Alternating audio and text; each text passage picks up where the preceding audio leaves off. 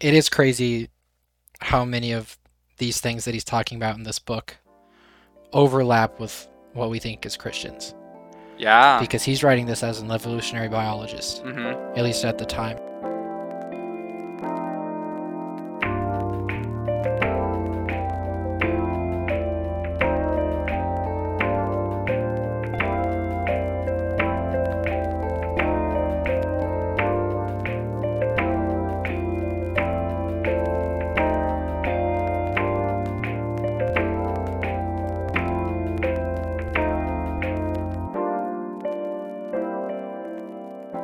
Hello, and welcome back to Lessons Learned. My name is Dillon, And I'm Evan.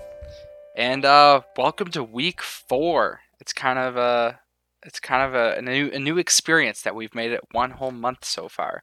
Yeah, just about. But I'm excited. You've kind of briefed me on a couple of the quotes that we're gonna talk about today, and I'm pretty excited. It should be good. Yeah, this is going to be a tough one. Oh Um, boy. he's kind of getting to the end of all of his neuropsychology stuff, Mhm. and he's getting ready to go into the mythical side of things and interpreting myths pretty much, it Okay. seems like. So this is going to be a lot of the summarizing and final conclusions, I think, Oh, of like of everything. his neuropsychology stuff. Okay. So if you're ready, I'm ready. Yeah, I'm good to go. Lay it Cool. on me. All right. Well, we'll start pretty easy. The first quote here is that the right hemisphere. Oh, sorry. For context, he talks about the brain a lot, and did we talk about how he uses these like EKGs and stuff to measure the brain? Did we mention this at all? Not that I Okay, recall. yeah. So he goes pretty in depth talking about how we can look at um, these graphs of brain activity Mhm. to see how people's brains initially respond to new stimulus. Okay. Yeah. Um, and he talks a lot about that. And there's like MRI kind of things where they can see where that's happening in the brain. Mhm. Not just when, but also where. And from that, we learned a lot of stuff. So that's kind of the context for this quote. The right hemisphere governs our initial responses to the unknown, while the left is more suited for actions undertaken while we know what we're doing. Okay. So basically, the right hemisphere, I mean, yeah, it's the unknown territory that we've been talking about. Yeah. It's really good at analyzing more abstract patterns and stuff in the world. Mhm. Um, and then once we start to understand that stuff, then the left side of the brain just takes over pretty much with like the day-to-day stuff. Yeah, I mean, that tracks with what we generally know. I mean, correct me if I'm wrong, but the right side is known as like the creative side and the left side's like the logical side.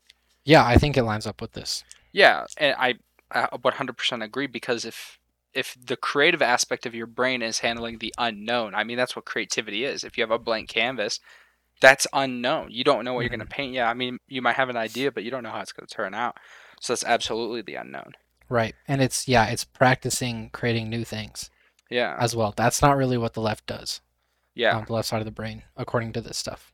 Right, but I mean, like I said, it just all tracks, I think, with just Yeah, everything we know. yeah. And to be clear, this is back in like 1999. Hmm.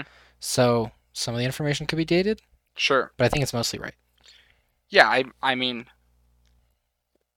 I mean, you know the book better than I do. I don't see how this could go in a direction where he's gonna necessarily date himself, at No, least harshly. no, I don't think so. And really, all this neurological stuff is kind of the whole goal of his book was to take the mythological structures that we see in like Greek myth, Sumerian myth, all of these things, and he also includes Christianity in that. Hmm. He's trying to take all of these that aren't based in physical reality Yeah. necessarily, like the moral laws that we can get from it and stuff. It's not Yeah. like something physical. He's trying to connect the stuff that we see in myths to some sort of empirical data. Okay.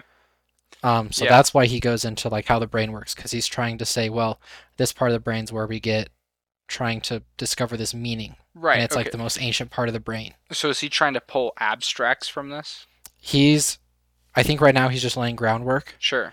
but yeah, pretty much he's showing how we interpret the world, Mm-hmm. so that then he's going to connect that to say, okay, well then here's why the Sumerians said this with Marduk, or Gotcha. here's why Christians say this about God, and so Okay. that's kind of his goal. So yeah, we'll continue with that stuff, and then depending on how far we get in this one, we'll either continue with this kind of thing, Mm-hmm. with because there's some dense quotes here, Yeah. or if we get through all this, the next episode we'll get into myth, which should be Ooh. exciting. Okay. Okay. So episode 5 is a Getting hit, into hit it. or miss on whether we're continuing or Yeah, starting a new content. yeah, Okay. yeah, yeah. Okay. So yeah, next quote then. I think that one was pretty clear. Mm-hmm. Um, and this is a fun one, so I'll read it straight through. The observation of action patterns undertaken by the members of any given social community, including those of the observing subject, therefore necessarily allows for the derivation and classification of provisional value schema. And what I'm going to do with this one is basically say that when we watch people act, that's where we get our values from. Is that what it says? That's the really, yeah, basic version. So the observation of action patterns, just watching people act, undertaken by the members of any given social community.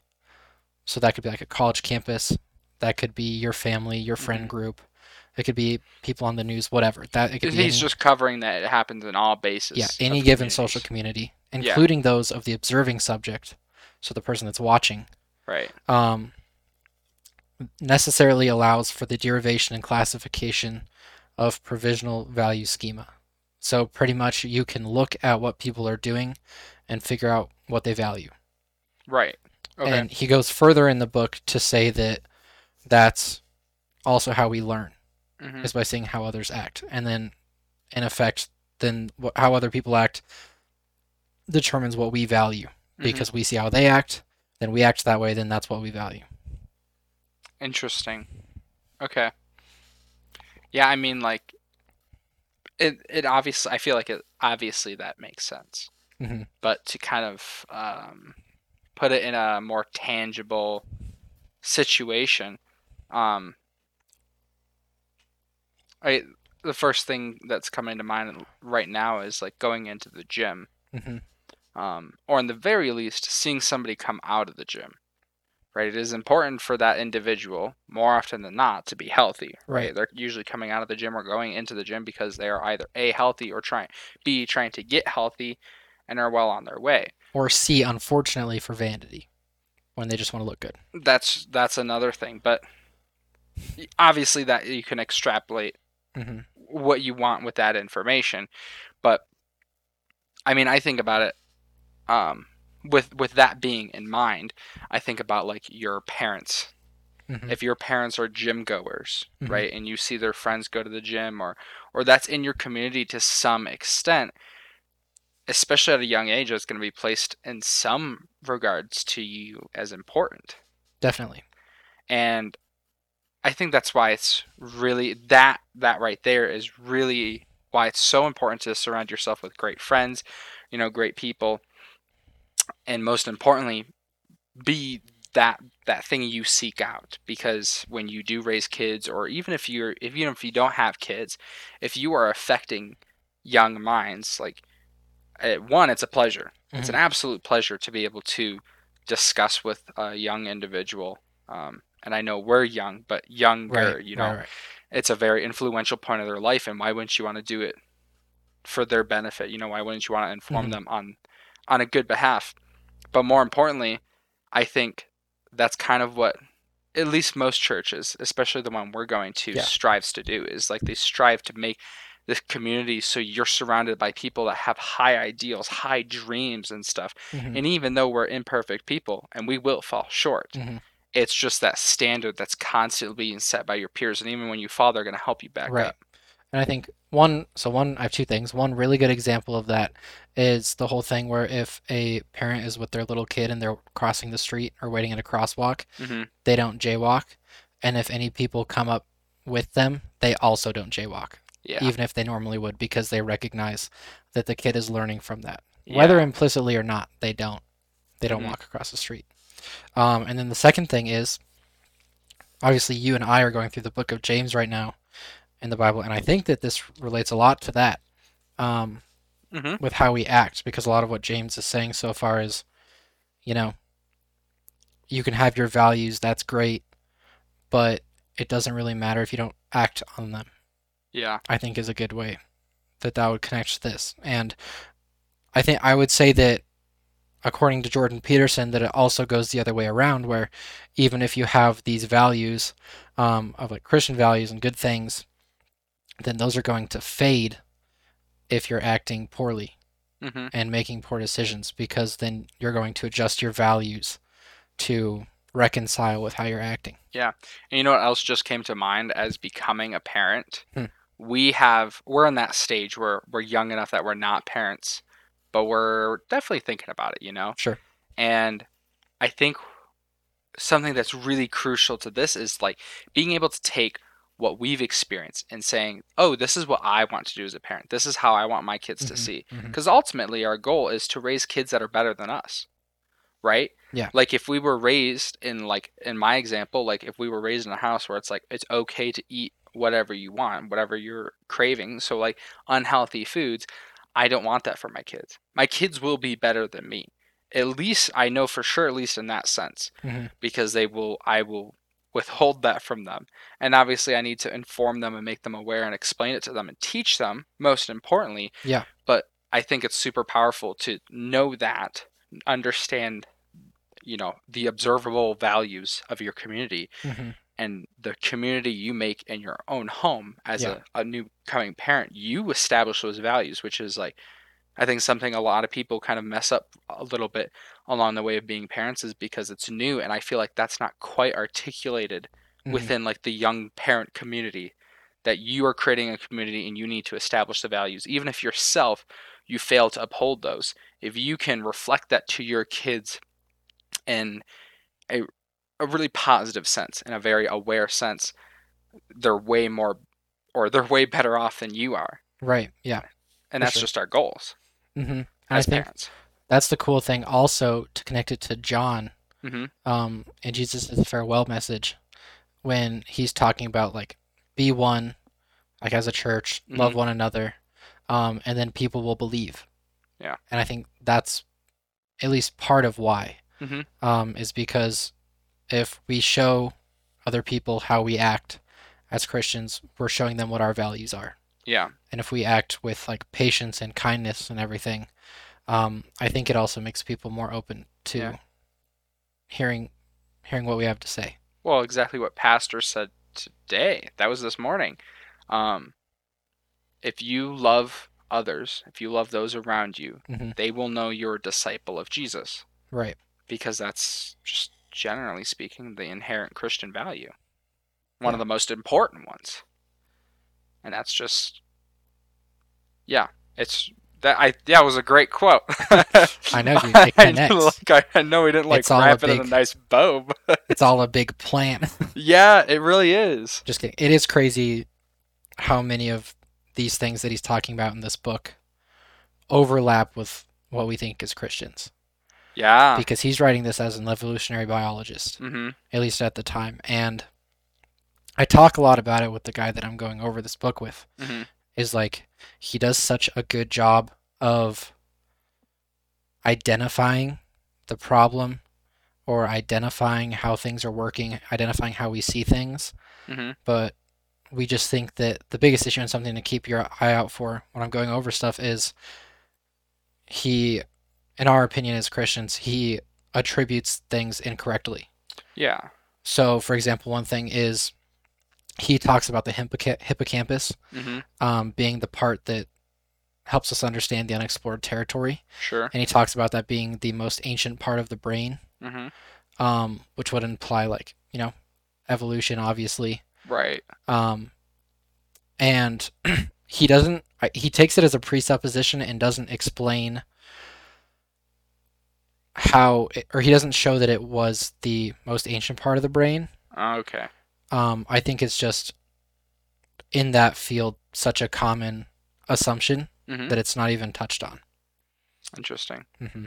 I think and maybe I'm sure there's plenty of holes in what I'm about to say that could be poked.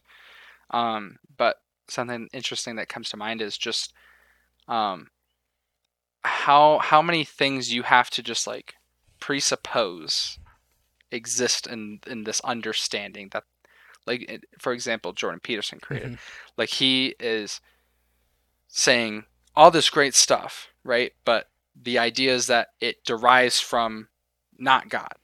It derives from like a logical place, which is just unexplained, or it's Right. just like generally assumed that this is it. And I think you see that a lot Mm-hmm. in like culture is like, oh well, there isn't a root. Mm-hmm. It doesn't go all the way back to something. It just is this way. But how could you not just attribute that to God? Right. And I understand people that are like, well, the Romans believe that da da da da da this god was throwing lightning. The Norse believe that Mm-hmm. Thor, the god of thunder, was causing thunder. But I think in in a society in which we can understand those things on a much more like scientific level, I think you ultimately boil down to like there isn't a scientific explanation. Mm. So the basic fundamental principle for all of these things, such as how we interact with each other in our community, why do we need to do this? Why does this benefit us? Why is this good? Well, it all comes down to what the Bible's saying. If you read the Bible, it explains it to you. Right. And so I looked something up for your sake, Mm-hmm. and the audience, I suppose. Something that we've talked about is the irreducible complexity argument. Okay. And I'll just read what it says on Google. It's the argument that certain biological systems cannot have evolved by successive small modifications to pre-existing functional systems through natural selection Mm-hmm. because no less complex system would function. Right. So there's some things that are within us that are just so complex Mm-hmm. that, um, and obviously it's a disputed thing, but generally I think I would agree Mm-hmm. that there was no other way for them to function except as they currently are. Yeah, I mean, like even if you look at the human race, there's if you just pick people from all over the world, there's so many variations Right. between like skin color, between height, between like bone structures, Mm-hmm. and all these different things. And yeah, you could argue it's evolution, but why haven't like other people like why haven't people in Africa who are just generally taller, Mm-hmm. why haven't they just evolved to be 7 foot? They Mm-hmm. can't. It's not within the human body confines. And I know there's definitely Shaq, 7 foot plus, but I mean, just generally, on average, why aren't they hitting 7, 8 feet? And it's just because that's not the abilities of the human body. So I think it's almost ridiculous to assume that, okay, so like our human bodies physically cannot withstand, um, what am I looking for? Like, think of Andre the Giant. Mm-hmm. They can't take too many changes before they deteriorate into Yeah. not being functional. Well, and just not even just changes, but like especially size, Mm-hmm. So I guess, yeah, changes. And Andre the Giant, he really cool guy and stuff, but he didn't live very long, at least not compared to everyone else around Mm-hmm. us. So if you look at other animals and other species and stuff, and you look at the evolution, yeah, I'm sure there's things that they shift to and adapt to and stuff. I mean, look at all the cats we have: lions, Right. jaguars, leopards. Well, and there's definitely genetic variation, Yeah, of course. but as far as I understand it, the limit is interspecies. Yeah. One species won't become another, Hmm. and different species can't breed together. So you can't Yeah. breed a cat with a dog. Well, we just can't evolve that way. Right. Like, we can't evolve to grow wings just because we want to fly. Mm-hmm. Even if we needed to fly, we built airplanes. We deemed it necessary to fly, Mm-hmm. so we built airplanes, and that's something that other animals species can't do. But like a cat's not gonna like need to fly so it can eat better, and it's gonna magically create wings through Right. evolution. It's just not Mm-hmm. within the species capabilities. So yeah, of course, like altered DNAs and like slight evolutions in regards to like survivability within uh Mm-hmm. your location on the globe, but But it's limited. it's limited. Exactly. Mm-hmm. Well, that's a good tangent. that We can get back on track with was such a good tangent. Jordan Peterson. I think you'll like this one because you like forest analogies. Mm-hmm. So I'll just read it through and I'll explain the context if necessary. Okay. To say, here is how these still essentially mysterious phenomena appear to hang together is an intuition of the sort that precedes detailed knowledge. It is the capacity to see the forest, though not yet differentiating between the types of trees. So this, when he's saying here is how these phenomena appear to hang together, Mm-hmm. it's like when you're looking at different concepts and you're just trying to connect them together. Mm-hmm. It's like when you have a vague intuition, like, man, that reminds me of this other thing, Mm-hmm. but I don't quite know why yet. Gotcha. Okay, wait. So so now with that understanding, can you break down the actual text, the quote? hmm So to say here is how these still essentially mysterious Mm-hmm. phenomena, because you don't understand them yet. The unknown, the Right. understandable, You're still learning about it. right? Appear to hang together. It's like how they relate or how they Mm-hmm. work together, whatever, however you want to interpret that, is an intuition of the sort that precedes detailed knowledge. So you're just kind of figuring out how these things work together Um, before you have any sort of detailed knowledge. yeah, okay. It's the capacity to see the forest, though not yet differentiating between the types of trees. Gotcha. And I So, mostly just thought it was a really cool quote. yeah, I mean, it's basically an intuition quote, right? hmm Yeah, it's in how we can intuit things. I mean, again, I think that derives back to being in community. hmm You know, your community kind of shows you this general idea, this general construct of something, right? Hmm. And, um, like just for example, your community, there might be a person here or there that has a tattoo, but mostly everyone's got like what we'll just define as a tame outwardly appearance, right? Yeah. And then you go to like just a public place like Walmart or something, and then your kid is now exposed to somebody who is like covered in tattoos, maybe dyed hair, Hmm. very loud outwardly appearance, right? And I think generally speaking, your intuition says there's something off, hmm you know, and not necessarily that that person's not good, but I think just because of the community you've grown up in is like you're going to have that kind of judgment of like cautiousness. Yeah. Yeah. And I think that can go with like a lot of things, hmm that can go with into so many different branches, but I think it comes back to why it's important to have a good community that is also well hmm rounded and very diverse. Well, and when you're younger, I think largely you can really only act on the vague idea, Mm-hmm. or that view of the forest. Yeah. Um, but you don't have any detail of the trees. Mm-hmm. So while you're trying to figure out a lot of those details, I think that when you're younger, that's where your community can help you.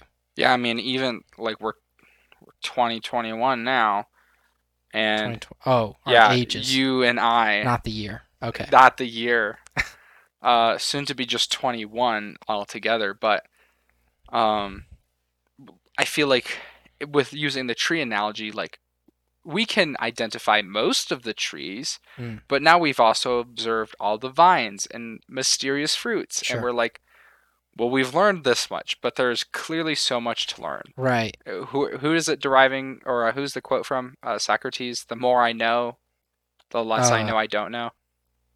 I think you might have gotten that backwards, but yeah. Might The more I know, the more I know I don't know. That's what I said. Oh, then yeah, you're Yes, right. I did say yes. Oh yeah, woo. Is it Socrates? Yeah. Yeah, I really like that quote. I think it's just a great perspective. And again, going back to the point of like community, I think that's why it's so important to have such a well-rounded, fleshed out community. Oh, can I correct you and Yes, myself? yes. I want to make sure we got it right. So it's the more I know, the more I realize I know nothing. Ah, yes. Yeah. I knew it wasn't. I knew that was kind of the It was the slang gist. kind of Yeah. rendition. We had the right idea. Is it by Socrates though? hmm Okay. Yeah, I knew that part was right. Yeah, but like I was saying, like it's just so important to have community at that hmm point because if you have a well-rounded community, if you're very inclusive, especially with your young kids as they're kind of in that very learning, like absorb everything kind of phase, the more they can realize and recognize and so forth. And when they go further into their life, they can stop using intuition so much and actually make confident decisions that they're not second hmm guessing. Yeah. It's like an educated guess versus actually knowing the right answer. Yeah, exactly. Yeah, so I thought that was a good quote. I don't think it pertains a ton to the rest of like the really heavy hitter stuff that he's talking about in this section, Sure. but I thought it was a fun one. I liked the analogy. Um, Yeah, it was good.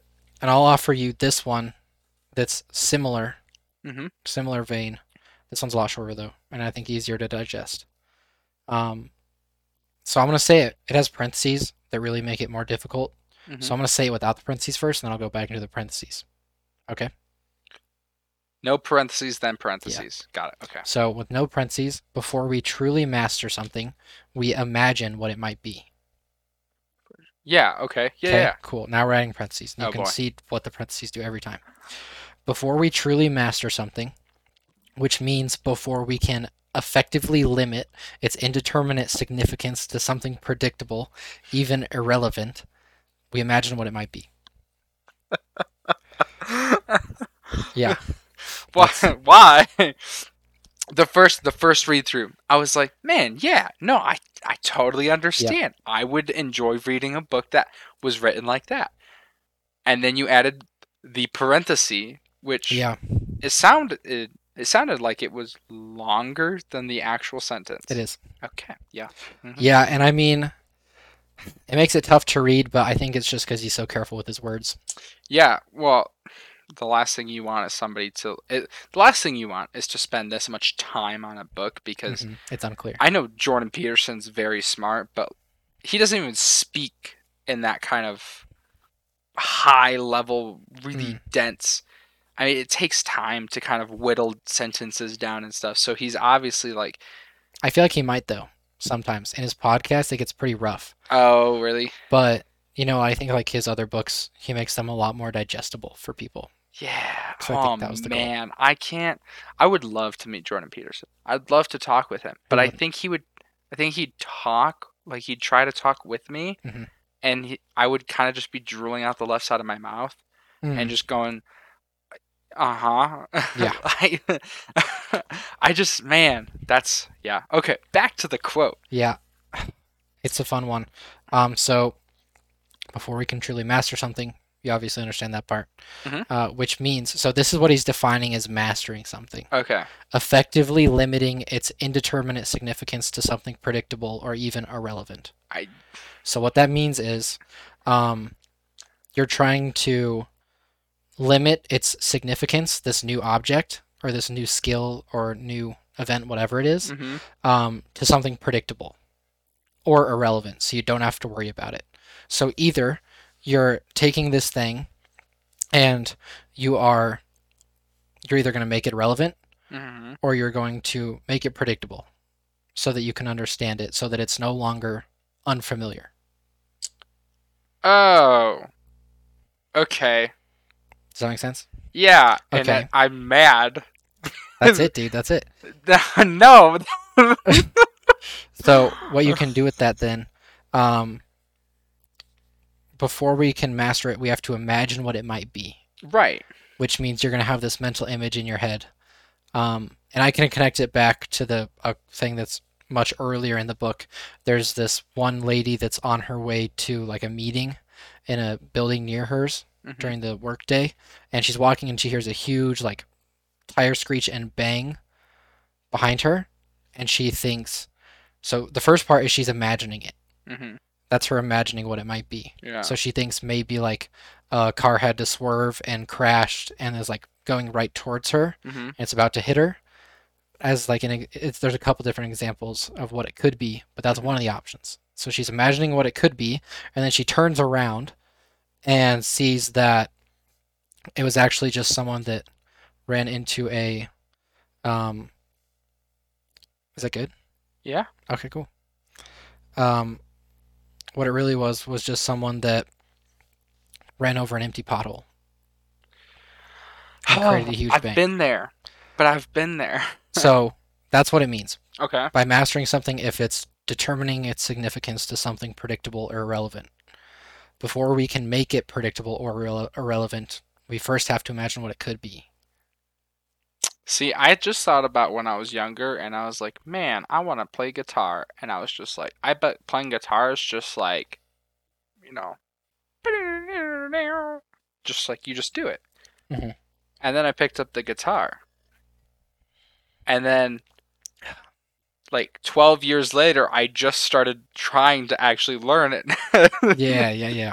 So I'm back to the parentheses. I'm mad because like it makes sense, but it is I feel like it's such an unconventional way to describe it. Yeah. Because we just talked about mastery when we did our devotional together, like what, an hour Mm-hmm. ago, Mm-hmm. and something that I said, and I've been told this before, and I really liked it, was like you're a master at your field or whatever you're claiming to be a master at Mm-hmm. if you can teach it to a kindergartner. Sure. And the idea is basically that you know it so well, inside, outside, backwards, So you forwards, can it doesn't simplify matter, it. that you can water it down to like the Right. literally the smallest words, the most basic concept, Yeah. so that even a kindergartner can understand. That's what, like, in my head, that's always been mastery. Is like you've Mm-hmm. mastered something when you don't have to think. You don't Yeah. have to go like, oh yeah. It's like, no, Mm-hmm. I know it and I can explain it to anybody, old, young, it doesn't matter, Mm-hmm. because I know it inside and out. I can use every word conceivable to explain this Yeah. thing. That's what I'd say is mastery. And I think he's specifically talking about mastering the unknown. Mm, okay. Mastering the unknown. Okay. How do you master the unknown? Well, according to him, you make it predictable or irrelevant.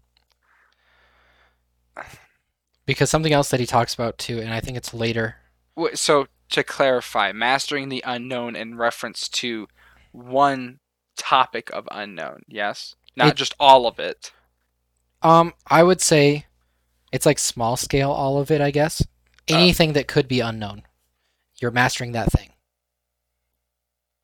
So it's like if computers are unknown, mhm. that's mastering the unknown, but only in reference I to think he's computers. talking about more experientially. Okay. So like we saw a cat earlier when Mhm. we were outside. Um, when it like stops to like see what was going on when it heard us, Mhm. that's because it's imagining what could be happening. And then by looking at us, it's mastering the unknown because it's saying, "Oh, they're just like two guys chilling there. Yeah. That's not anything I have to worry about." So I Right. think that's the sense that he means mastering it, Okay. is to be able to say, "Okay, that's what's going on. I understand that thing. Mhm. Now I can not worry about it anymore." Yeah, I just wanted to clarify because I was like, if Jordan Peterson has figured out how to truly master all of the unknown that ever was, is, and will Mm. be, Well, and I I want think to know his secret. well, yeah, and I think that's part of. I think this is a solution that could do that I, technically, in a technical but aspect, that's not the sure. point of it. I think the Right. point is small scale, Hmm. brand new unknowns, like walking into a new room. You're making that new room predictable. It's more, it's like preparedness to enter the unknown with more confidence. Sure. Yeah. Okay. I mean, if it gives you confidence, then yeah. Yeah, sure. Confidence, preparedness, Hmm. along the lines of you can make the unknown known quicker and more effectively, Yeah. or efficiently, rather. Yeah. Okay. So this one I think is going to be our first heavy hitter. Hmm. Um, Wait, the other one wasn't. Okay, yes, I'm ready. this one's also a namesake quote. It's a what? It's got maps of meaning in it. Like the name, the title of the book is in Oh, this quote. So I had to include it. okay. I'm gonna stroke my beard and hopefully that'll help me ponder more intelligently. It certainly will. It certainly won't. It certainly will. It hasn't thus far. You're not doing it right then. All right, here we go. A story is a map of meaning, a strategy for emotional regulation and behavioral output, or a description of how to act in a circumstance to ensure that the circumstance retains its positive motivational salience or at least have its negative qualities reduced to the greatest possible degree. I actually followed you, but I couldn't recall it. I Yeah, can't repeat yeah. it to you. No, it's because it's a long one for sure. Okay. That's mostly why. So there's about three kind of sections there that we Okay, could yeah, break down. yeah. At least that's what it sounded like to me. Do you want me Okay. to break them down? Yeah, yeah. Okay, so a story or a map of meaning is one, a strategy for emotional regulation and behavioral output. Hmm. So it's you deciding how you're going to regulate your emotions and how you're going to behave. So wait, a map of meaning, to clarify, Yeah, or a story. is they're interchangeable. He's Story, using them map of meaning. interchangeably. Yeah, Because his whole point is that stories and narratives tell us how to act. right. Okay.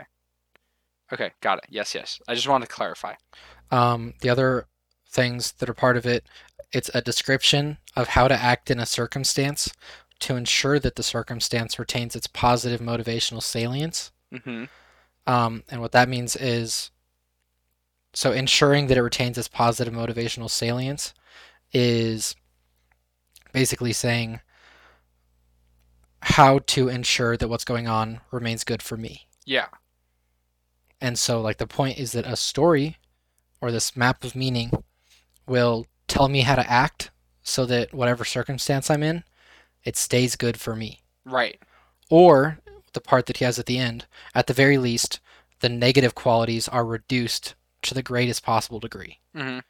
So, what he's saying maps of meaning are, Mm-hmm. or stories are stories that tell us how to act to make life as good as possible by either keeping things good for us or avoiding or turning, I would say, negating bad things as much as possible. Gotcha. I think.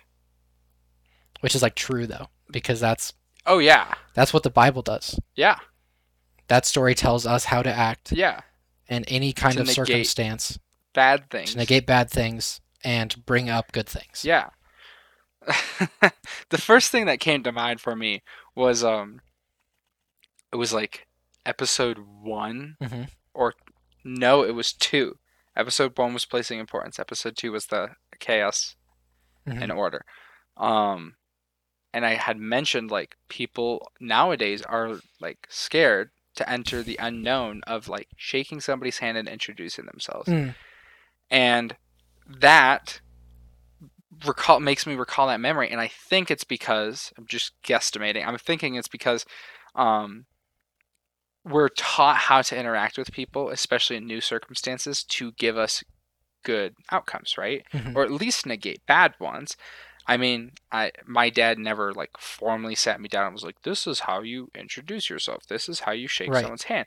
It was just like I watched him do it. I watched other men do it. I watched that happen in my life, Mm-hmm. and I was like, that causes positive things. Even like just going to like we were going to like a lumber yard for when we were building our house, and it was the first time we were going there. And my dad introduced himself, shook his hand, and told him what he was doing, and I was like, okay, yeah, like this is like you should do this everywhere you're going, every time you're meeting somebody new, because it's giving you a positive experience. If you introduce yourself and you give a good firm handshake, they're going to Mm-hmm. be like, oh, this person is kind, this person is direct, I can do business with them, or I can help them, etc., etc., etc.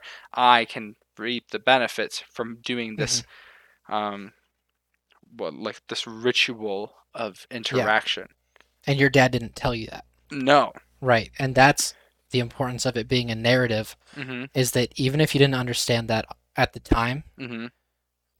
what Peterson would argue is that you understood it implicitly, Yeah. which is just crazy. It's absolutely wild. And I mean, I think that that's why the Bible is a narrative Yeah. as opposed to just, a set of like a set of rules on how to live. Because I think there's so much that obviously happens in our lives. Mm-hmm. And so the Bible is a narrative that can apply widely to, I would argue, any situation Mm-hmm. because it covers all the bases. Yeah. And it does so through story. Mm-hmm. And instead of having just like like a code of Hammurabi, just like dozens and dozens of rules, Yeah. what happens in each specific circumstance, a narrative allows it to, even if it's not the exact same thing that's happening to you that happened to this character, you can still abstract the lesson from it and apply it to yourself. For me, prodigal son comes to mind Mm-hmm. because there's the father, there's the older brother, and the younger brother, the prodigal son, right? Mm-hmm. And the story, to summarize, basically talks about the prodigal son. And Yeah. that's what it focuses on, almost the entire duration. Right. But, like, you can abstract, one, the prodigal son, which is obvious, 2, the father, and 3, the older brother. Mm-hmm. And like each character of the story, each role that they played, and the importance of those roles that they played within the story. So like the prodigal son story is very important for fathers who are struggling with, a son that's prodigal, a son that is maybe a little spiteful, maybe a little rebellious, Mm-hmm. as the father, that story really shows you how to do that. And it doesn't give any specific examples. It doesn't say fathers do this, older brothers do this, No. younger brothers, younger sons do this, And I think even the way in which we refer to the Father, the Son, and the Holy Spirit, Mm-hmm. God the Father chose, he said, call me Father, Mm-hmm. right? That is something we call him. I think it's a great example of like what we as men who look to be fathers, or even men who are fathers, Mm-hmm. there's your perfect example. And that's never explicitly stated. Right. But there's a reason he says it, in the same way that Jesus is the Son, because we're all sons and daughters of the Father. So that's exactly why we live like Jesus, is because he's referred to as the Son, Mm-hmm. or in some women's cases, the daughter. It's just a path for us to follow through the narrative rather than just Mm-hmm. being told. Mm-hmm. Yeah. No, it's crazy how much narratives are used. Oh, yeah. So these next quotes will be talking about the implicit nature of stories, Oh, boy. basically. Okay. And it might go away from that a little bit, but Okay. that's the general idea for these. Um, so this one, I didn't include all the context for it because it's mostly the second half of it that matters. Um, but it's kind of talking about narrative information when he says information. Okay. So much of this information or narrative information is still implicit, that is coded in behavioral pattern. So that's exactly what we were talking about, how there's information that's coded so it's not explicit in the patterns of behavior that Oh, we it's just like show. innate in our. Right. So Okay. he's saying that there's information that's Hmm. implicit within the ways that we act, Yeah. which is Okay. kind of what we've been talking about the whole episode so far. Yeah. Um, it is still knowing how before it has been abstracted and made explicit as knowing what. So basically, what he's saying is when we hear these narratives, it's like exactly the prodigal son thing. It doesn't give you a set of rules, but it Hmm. shows how to act Right. implicitly. So you're learning how to know how before you're abstracting the rule and making it an explicit way to live. So you don't know what that rule is, but you know how to follow it. Okay. I think, in a more watered term, it's back to the handshake story. Mm-hmm. That was never like a rule. Right, but you could with time and thought you could abstract the rule out of it. Hmm. Mm-hmm. But innately, I You was understood like, it. that's what I should do. Yeah. And that happens a lot in life. That's its point, is that it's all the time. Oh, the light fell. Oh, The light that's turning pink. Is it back? that's good. It's very pink. Oh well. Yeah. I really like that quote. It's really short, and I don't think it adds a ton that's new, but I No. think it frames it in a really good way. Well, I think it does the thing that it describes doing. Mm. It it abstracts like the thing that we just innately do. I think that's what Jordan Peterson's really good at. Yeah. Because when my mom hears stuff that he says, Hmm. when I'll just like show her these things, she's like, "Yeah, that makes a lot of sense, but I never would have known how to say that." Yeah, And absolutely. I think that's exactly what's happening whenever that happens, is that he is explaining to us the what when we already know the knowing how. Hmm.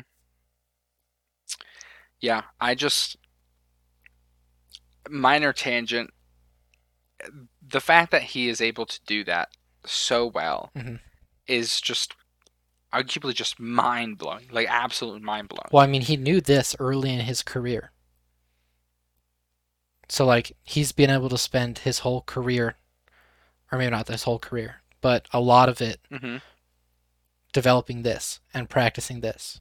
and trying to understand the implicit ways that people act, or not the implicit ways they act, but the ways that they act, and then the implicit values and stuff that that presents. Oh man, I see. Which is why, in my opinion, he's moved closer to the Bible, is Because you because have to. he's seeing how much the values that are implicit in the Bible help people. Yeah, Because he already understood that those helped people. yeah. But now he's tearing apart the Bible and looking into it deep and saying, yeah, those are the values. They're the good ones. So, You know, some of us are going down paths in lives that outwardly don't express high levels of success, but inwardly it feels higher in success. yeah. I think that that's something interesting for you as well, considering that you want to be dealing with the narrative itself Yeah. as like someone that wants to do films. So like that's Oh, the yeah. you're focusing on the implicit stuff. Well, so and I forget his first name, but Hmm. Campbell. I don't know how you want to pronounce that. Um, you were talking about him a while ago. Hmm. Um, maybe Bruce Campbell. Which guy is this? This is the guy that created the hero's journey. So if you just look up Campbell hero's journey, you'll I'll see look what it I'm up. talking about. But basically, it's this big circle, and he figured out how stories are constructed in such that one, it's a good story to tell and to listen to. It's Joseph Campbell. Joseph Campbell, yes. Um, and that arc, if you have the arc in front of you, if you want to read each step, because Um, I can't quite remember them all. yeah, so I'll go through it quick Yeah. because there's couple steps. Mm-hmm. There's the call to adventure, Yep. supernatural aid, Mm-hmm. threshold or the beginning of transformation, Mm-hmm. challenges and temptations. Mm-hmm. There's an abyss where there's death and rebirth, Yep. transformation, atonement, and then return. So, and to like nerd out real quick, I think this is exactly why I like animes, Mm. is because that circle happens numerous times, Yeah, yeah. and it's very enjoyable because um, the supernatural doesn't always necessarily have to be supernatural, but so much as like supernatural feeling. Hmm. It's basically referencing a mentor. Yeah. I mean, think about how many stories, and I mean shows, books, movies. It doesn't matter. So how many stories, fictionally speaking, have this mentor that really guides this character, Hmm. and the mentor's got this wicked amount of wisdom, and you or me or anybody as the creator of a story, you really have to put thought into that. Hmm. What's the limitations of your world? Where does your world exist? You know, you need to set these boundaries and so forth, especially in a very fictional world such as the ones in anime, right? Or even like Star Wars. Yoda is that supernatural thing. He is the mentor to Right. Luke. Hmm. When Luke goes to Dagobah and he trains with Yoda and stuff, he gets to the breaking point, the threshold. And a lot of people see that as when he goes into the tree and he sees himself as Darth Vader. Hmm. That's his breaking point. That's when he's like, "Nope, I'm done. I'm out of here." And that's that turn away or turn to fight, Hmm. fight or flight response, which is something we all relate to. And I don't want to spend too much time, but each point of that story, that it's a big arc, each point there is very relatable for us. Hmm. And most importantly, it's something that we all strive to do. Yeah. We all strive to be learning from the things that are around us, to be broken so we can be reborn and to be better Hmm. so that we can continue the cycle. And to be able to create that in a narrative, to create that in a story is just really thrilling because, man, you can break a character. And that's the best story. I mean, think of what Jordan Peterson said, to tie this back to Jordan Peterson. Jesus Christ and his story was Hmm. the ultimate tragedy. Right. Yeah. And if you look at the story, the hero's journey, Jesus Christ's life, relatively speaking, follows that. His Sure. supernatural mentor is God himself. Mm. That's who that is. And if you look at all these breaking points and stuff, I mean, you can talk about the 40 days and 40 nights in the desert, Hmm. right? That's a huge example. And you can talk about and look about all these different things. But ultimately, when he died for our sins, it's the ultimate tragedy because everybody around him, that community, turned their back on him. Hmm. And that's another breaking point for him. That's the abyss. Right. As a reference to the story, the hero's journey, um, that abyss, that's it. And it sucks, and it's a great tragedy, as Right. JP talks about, because it really just is a broken character. It's a character that gave everything and Mhm. had nothing less to give than perfection and love and caring, and his own people smited him essentially. Yeah. And to be able to create stories even close to the story of Jesus Christ, even Hmm. stories just that are that gravitating, Hmm. is, I feel like it's a privilege just to be able to do that.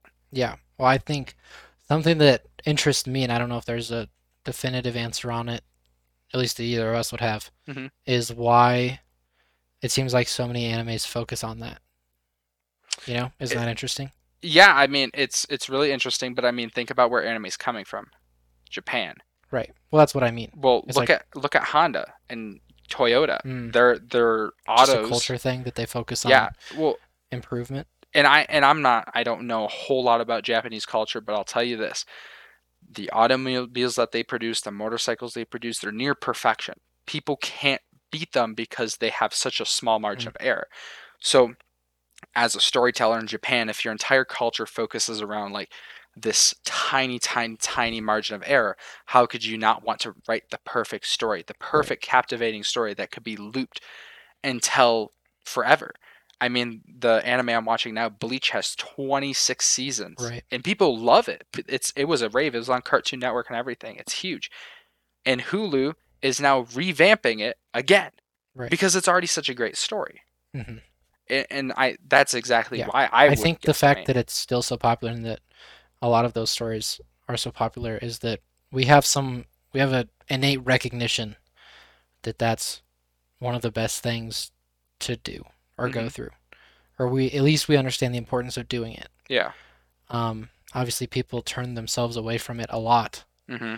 but I mean, you can see like the Israelites when they left Egypt. Hmm. That's their hero's journey, where they're going into the desert and they have all their difficulties and stuff in there. And I mean, I think it's echoed throughout the Bible because Yeah. it's just such an important concept to existence. Oh yeah, absolutely. So I like that one. Yeah. I want to try to mess up your brain with this one. Oh boy. I'm just gonna read it straight through. It's not even long. It's 2 lines. The last one was just about as long. Okay. All right. We we know how, which means we know how to act to transform the mysterious and ever-threatening world of the present into what we desire, long before we know how, or why we know how. So we can probably just move on. That's pretty easy.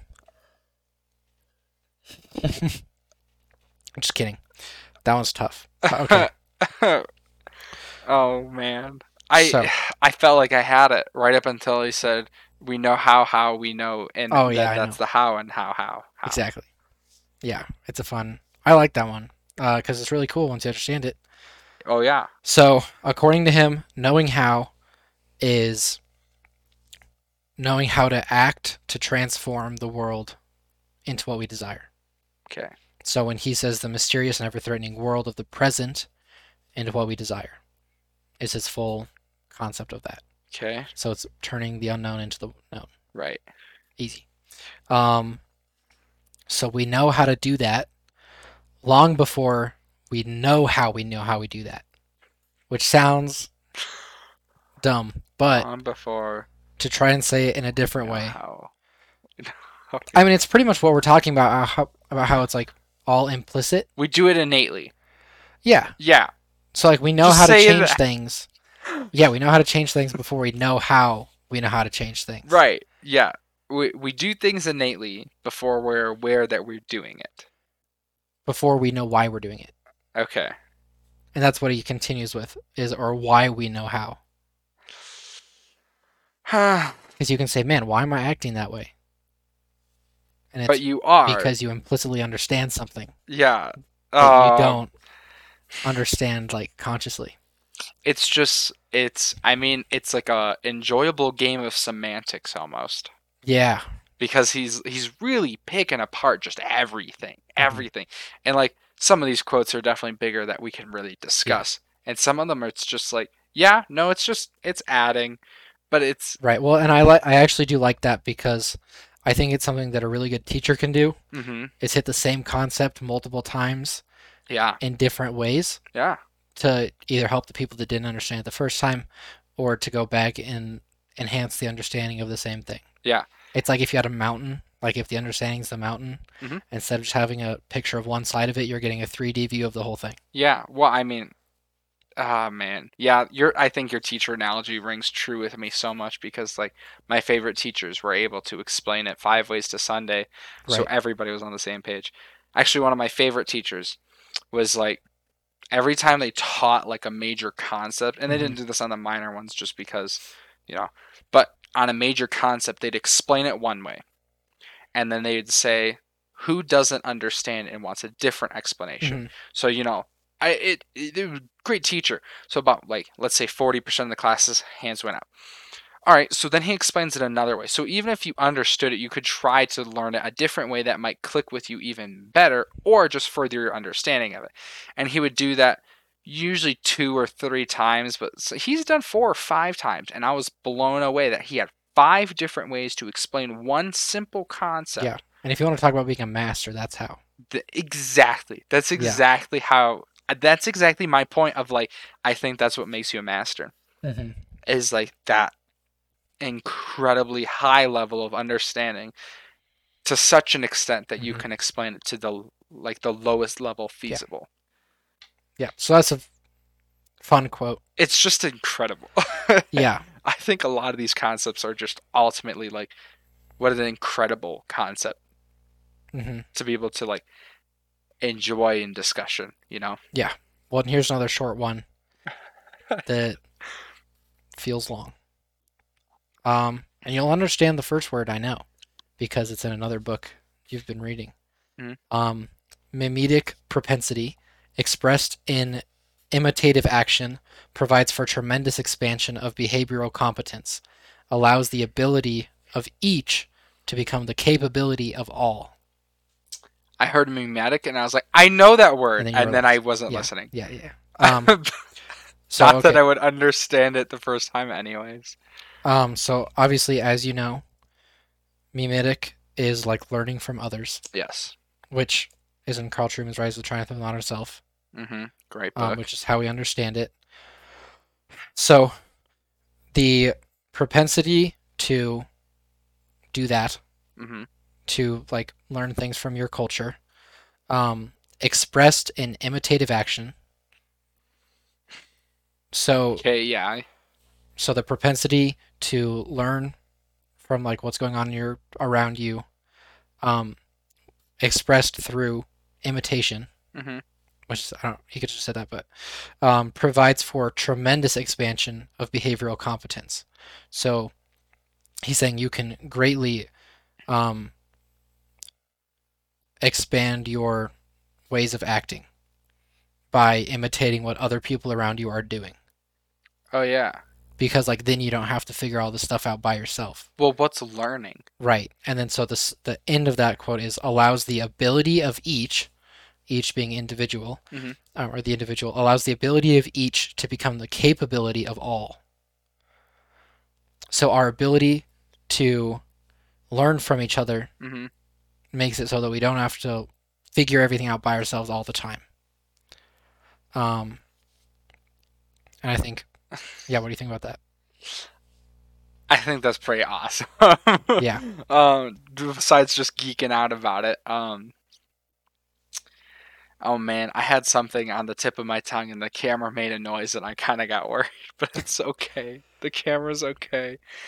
Um, shoot. Well, here's what I think. Yeah, go for it. Um, I think this he talks about language in this section as well, hmm and how we teach each other through language hmm as well. And I think something I wrote down in my book that I didn't end up using the quote, but this is similar, is the importance of free speech hmm because and the importance of like not controlling speech, Yeah. because if you're controlling speech, then you are controlling you're controlling the behavior that is disseminated, and therefore the abilities of everybody.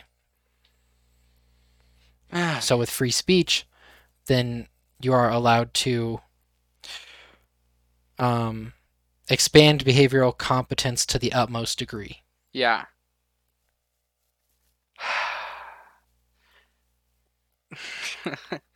just just so I can put this out there. Every time Evan explains something and you just hear me sigh, it's because I understand it, but I'm already so tired of understanding everything up to this point Mm. that I just need a minute to like sit in the hot tub of knowledge.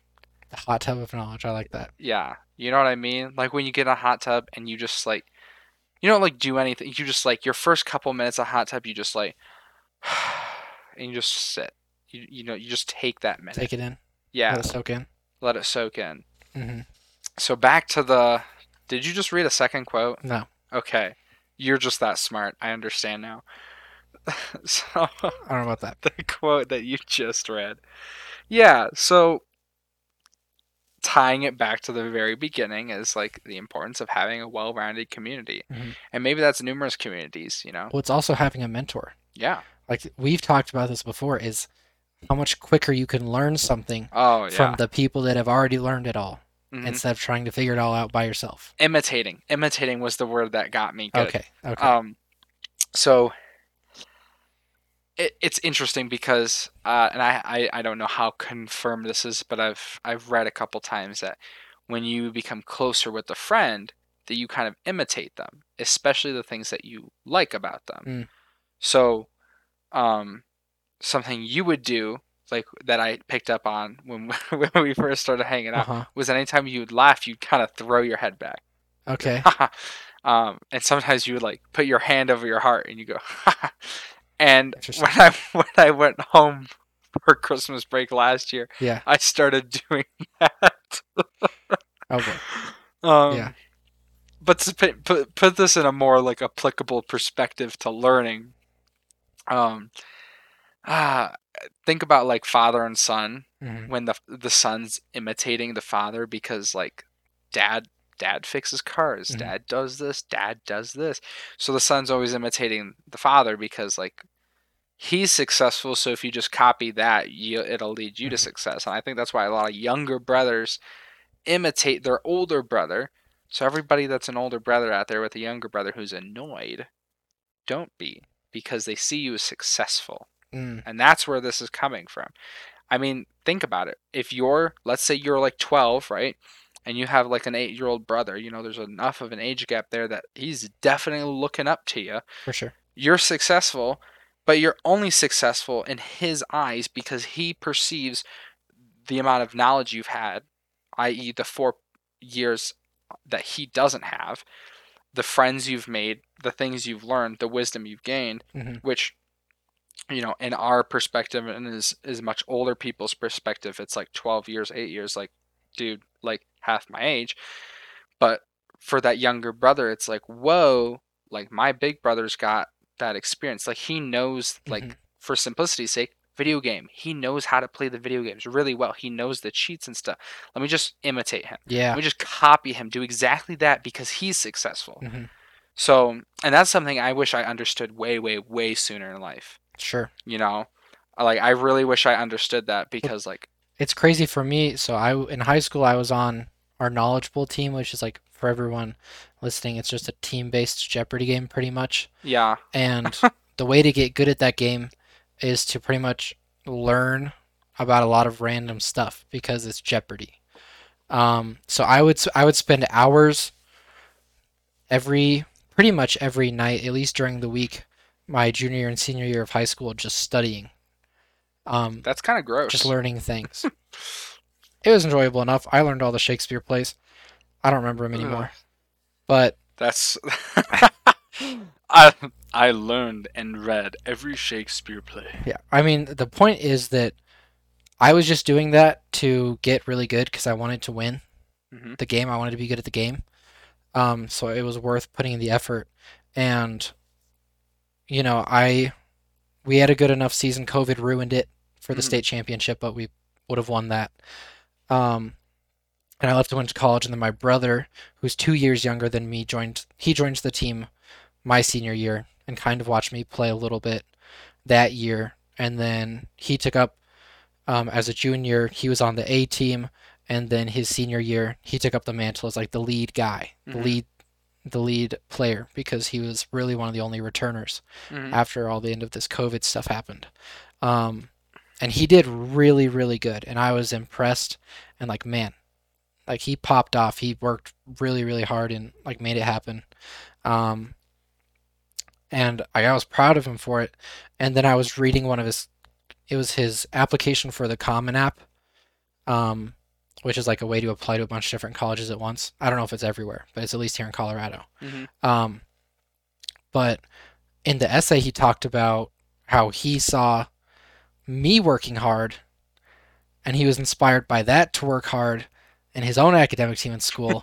And I was like mind blown because I was like, I had no idea. Yeah. I was just, I was just practicing and studying to get good. Yeah. But the whole time he saw that and he was learning from it Yeah. and arguably did better than I did. So, Well, do you remember when we first started just hanging out, becoming friends, and you noticed that I was like, I'd always watch YouTube all the time, mhm, and like in my family and a lot of the people I grew up with dismiss that as just like as lazy. Like I'm just watching things.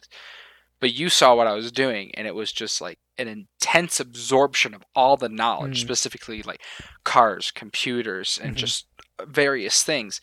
And I remember you had made the comment like, well, you have a lot of drive because after your whole day of everything you do, you go back and you keep learning about other things. mhm, Um, and I remember that comment because that's not how that was told. That wasn't conveyed to me by anybody else's view, and that's not how I saw it. I saw it as like just being lazy. mhm.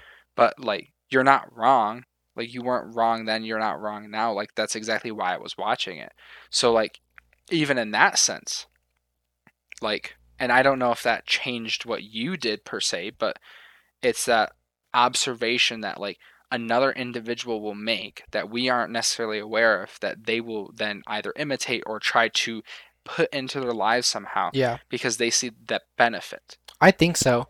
I mean, I saw you learning all this stuff and I was like, man, he's just learning a bunch about a lot of things right now. Yeah. I wonder what would happen if I tried that also. Yeah. So like we went down different roads, but I was definitely like I should try to learn things more. Yeah, I mean like I think your road's a lot more I think your road is a lot more higher level academia, Hmm. and my road is a lot more just like applicable blue collar kind of esque Hmm. things. Hmm. But at the same time, like this podcast only works because of you knowing what you know and what I know. Yeah, I would agree. So And we're running a bit low on time, okay, so I'm gonna do one more quote here that I think's gonna be good. We made it through almost all the quotes, oh we so we're did. gonna call it good for these ones. Okay, But I want to do this one last one to set up for next week okay, when we get into myth. okay. Here we go. So, and yeah, just to be clear, he does call Christianity a myth. So keep that in mind when he says myth, Yeah, so that you understand completely what he's saying. So, per usual, I'll just read it straight through. It's a little bit longer. Um, that's just a little longer. just a little bit. And I'm finishing my tea to be prepped and ready to go. Okay. Yes. Narrative description of archetypal behavioral patterns and representational schemas, myth, appears as an essential precondition for social construction and subsequent regulation of complexly civilized individual presumption, action, and desire. Can I be honest with you? Tell me about it. I'm gonna tell you about it. I stopped listening after the first like three words because You just want me to break it up? I just want you to break it up. I couldn't. I gave up to be You completely know what? honest Here's with the you. thing. It's a fun game for anyone listening to try and keep up to these because they're hard enough to read straight through. Oh yeah, So that's and a fun. and I think you're doing a great job at like reading it and kind of like Emphasizing the right. Yeah, yeah, I'm trying to pay attention to that. and even then, Oh, I know. It's tough. it's a game for everybody listening or watching. to figure this out before Evan has to explain it. Yeah. So pause now. You get 5 seconds. Yeah, there you go. Come back when you think you got the answer. All right, here we go. Yeah.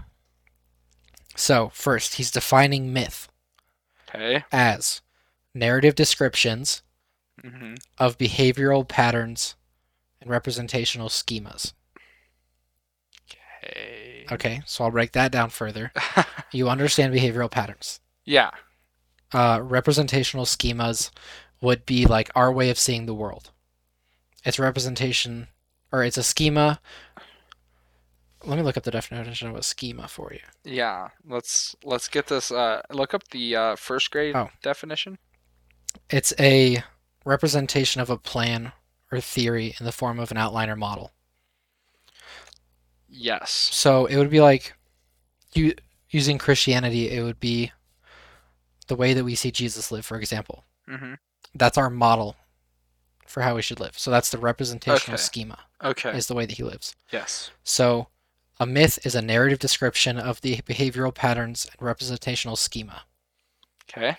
He's saying that myths are an essential precondition for social construction and subsequent regulation of complexly civilized individual presumption, action, and desire.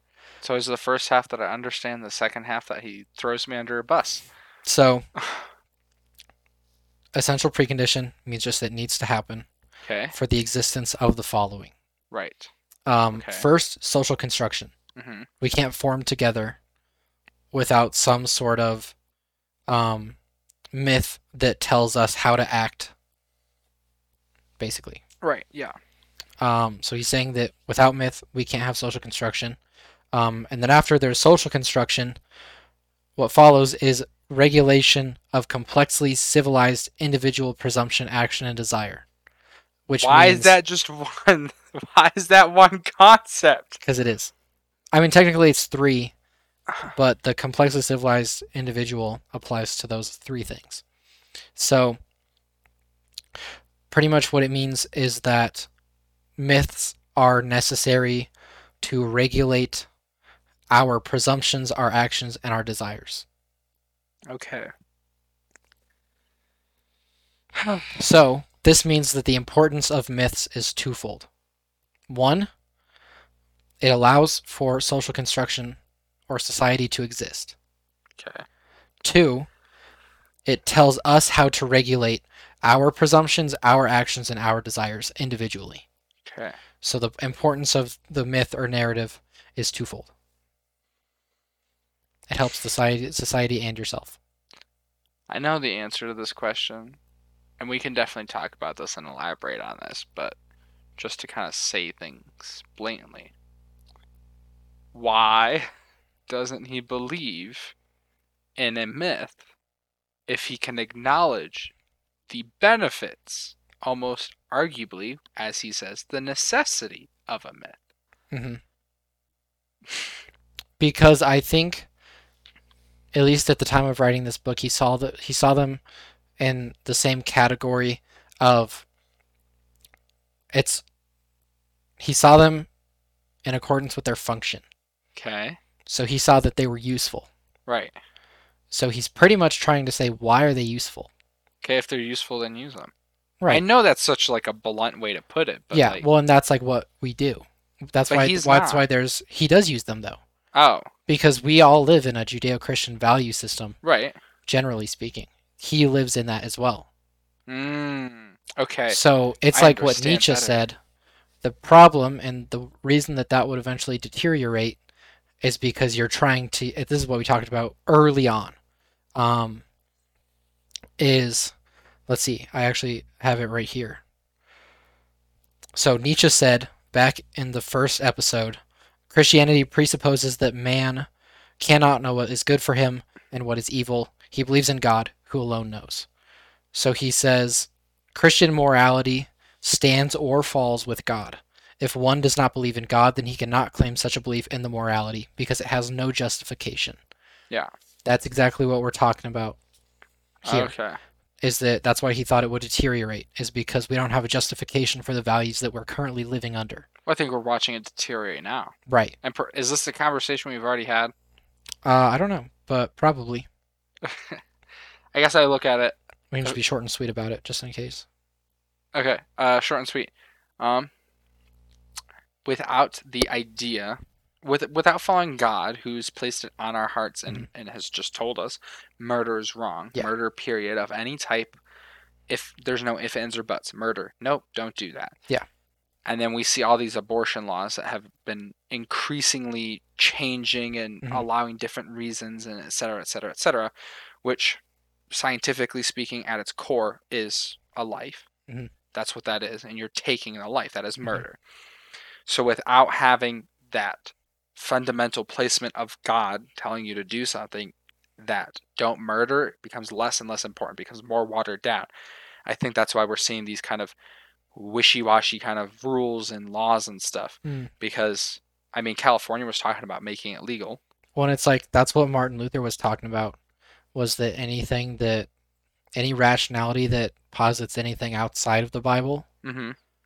I mean, he called it heresy, but the point of it is that humans can rationalize pretty much anything, Yeah. which is the importance of the Bible, is it tells us how to act because it's not presumptions about what's best. Yeah. We can guide ourselves to our own way of living, Mm-hmm. but it's going to be flawed Well, as because we are. imperfect people. Right.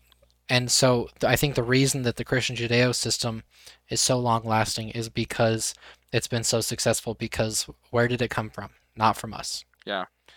And it's just deteriorating because people don't believe in God. That number's going down. Yeah. I think the most recent Gallup poll that came out, and maybe it's dated now, but last time I looked, it was 81% of Americans identify as believing in a God, Mm. whereas in 2017 it was 87%. Yeah. And I'm sure before It was even higher. Yeah, so it's that, it's going down, and that's it's well, what's interesting is like as you look through society, you see high rates of success by following that yeah. Judeo-Christian value system, and then the second you stop following it, or there's an amount of population that is significant beyond like, Hmm. abysmal influence. Um, Once that starts changing, you're basically inputting imperfections into a system that is perfect, at Yeah. least in our eyes as we believe in Christ. So once you start injecting imperfections into this perfect system, yeah, it's going to crumble. And Hmm. I think you can see that in like success and societal structures, etc. And I think we'll do finishing thoughts here, Hmm. because we're just about out of time. But I think the other side of it that he doesn't explicitly mention there, I guess he does mention it, but we just like don't, I think about it, Hmm. is if you're not following the quote unquote myth or narrative of the Christian religion, Hmm. you're following some other narrative, Yeah. which is also going to guide literally every single aspect of your life. Yeah. And that's what Peterson talks about now, is even if you're not religious or something like that, you have to view the world through some sort of ethical framework, Yeah. because otherwise there's just too much and you would never know what to do at all. So you have to have something guiding you. Yeah. And I think that's the danger of it, Hmm. of not having. Yeah. Of not having. Yeah. Yeah. I think that's why you hear a lot of people like Michael Knowles talk about secular culture as being its own religion, Hmm. ultimately, Hmm. is because if you don't have that like fundamental narrative that you follow that comes, at least in our worlds, comes from a perfect place, Yeah. you have a fundamental narrative that you follow that comes from an imperfect place. Hmm. Or worst case, which I think is something we're seeing more and more often, a malicious intended place, Hmm. where they intend to hurt you or mislead you. Hmm. I think we see a lot of that in like, unfortunately, our media, is they intend to mislead you, which is if you follow that And that's because they're regularly. operating on their own corrupted myths Yeah, that's telling them how to act in some way that's not yeah. beneficial. And ultimately, it's just unfortunate. Yeah. So that's all I've got. Hmm. We got through quite a bit, Yeah. more than I thought we would. Oh, for sure. That was a heavy episode. That was a really heavy So good episode. job sticking with that one. Yeah. Any closing thoughts, remarks? Just I think I'm good. I okay. used a lot of brain power, so I'm chilling. Yeah, I did a lot of thinking. If you want to call it that, a lot of hot tub soaking. Yeah. hot tub of knowledge. Yeah. Well, thanks everybody for listening to episode 4. That's pretty cool that we're on episode 4 already. Um, hope you followed along this very dense podcast. As much as we tried to break it down, I do feel it still ended up pretty heavy. Yeah, I think so. But that's where the good stuff is. So. Yeah, that's exactly where the good stuff is. So, if you liked our previous shows and you really enjoyed this one, stay tuned for episode 5, which will come out next Monday. And just stay tuned for the rest. Subscribe or do whatever you got to do to be updated on when these episodes are released.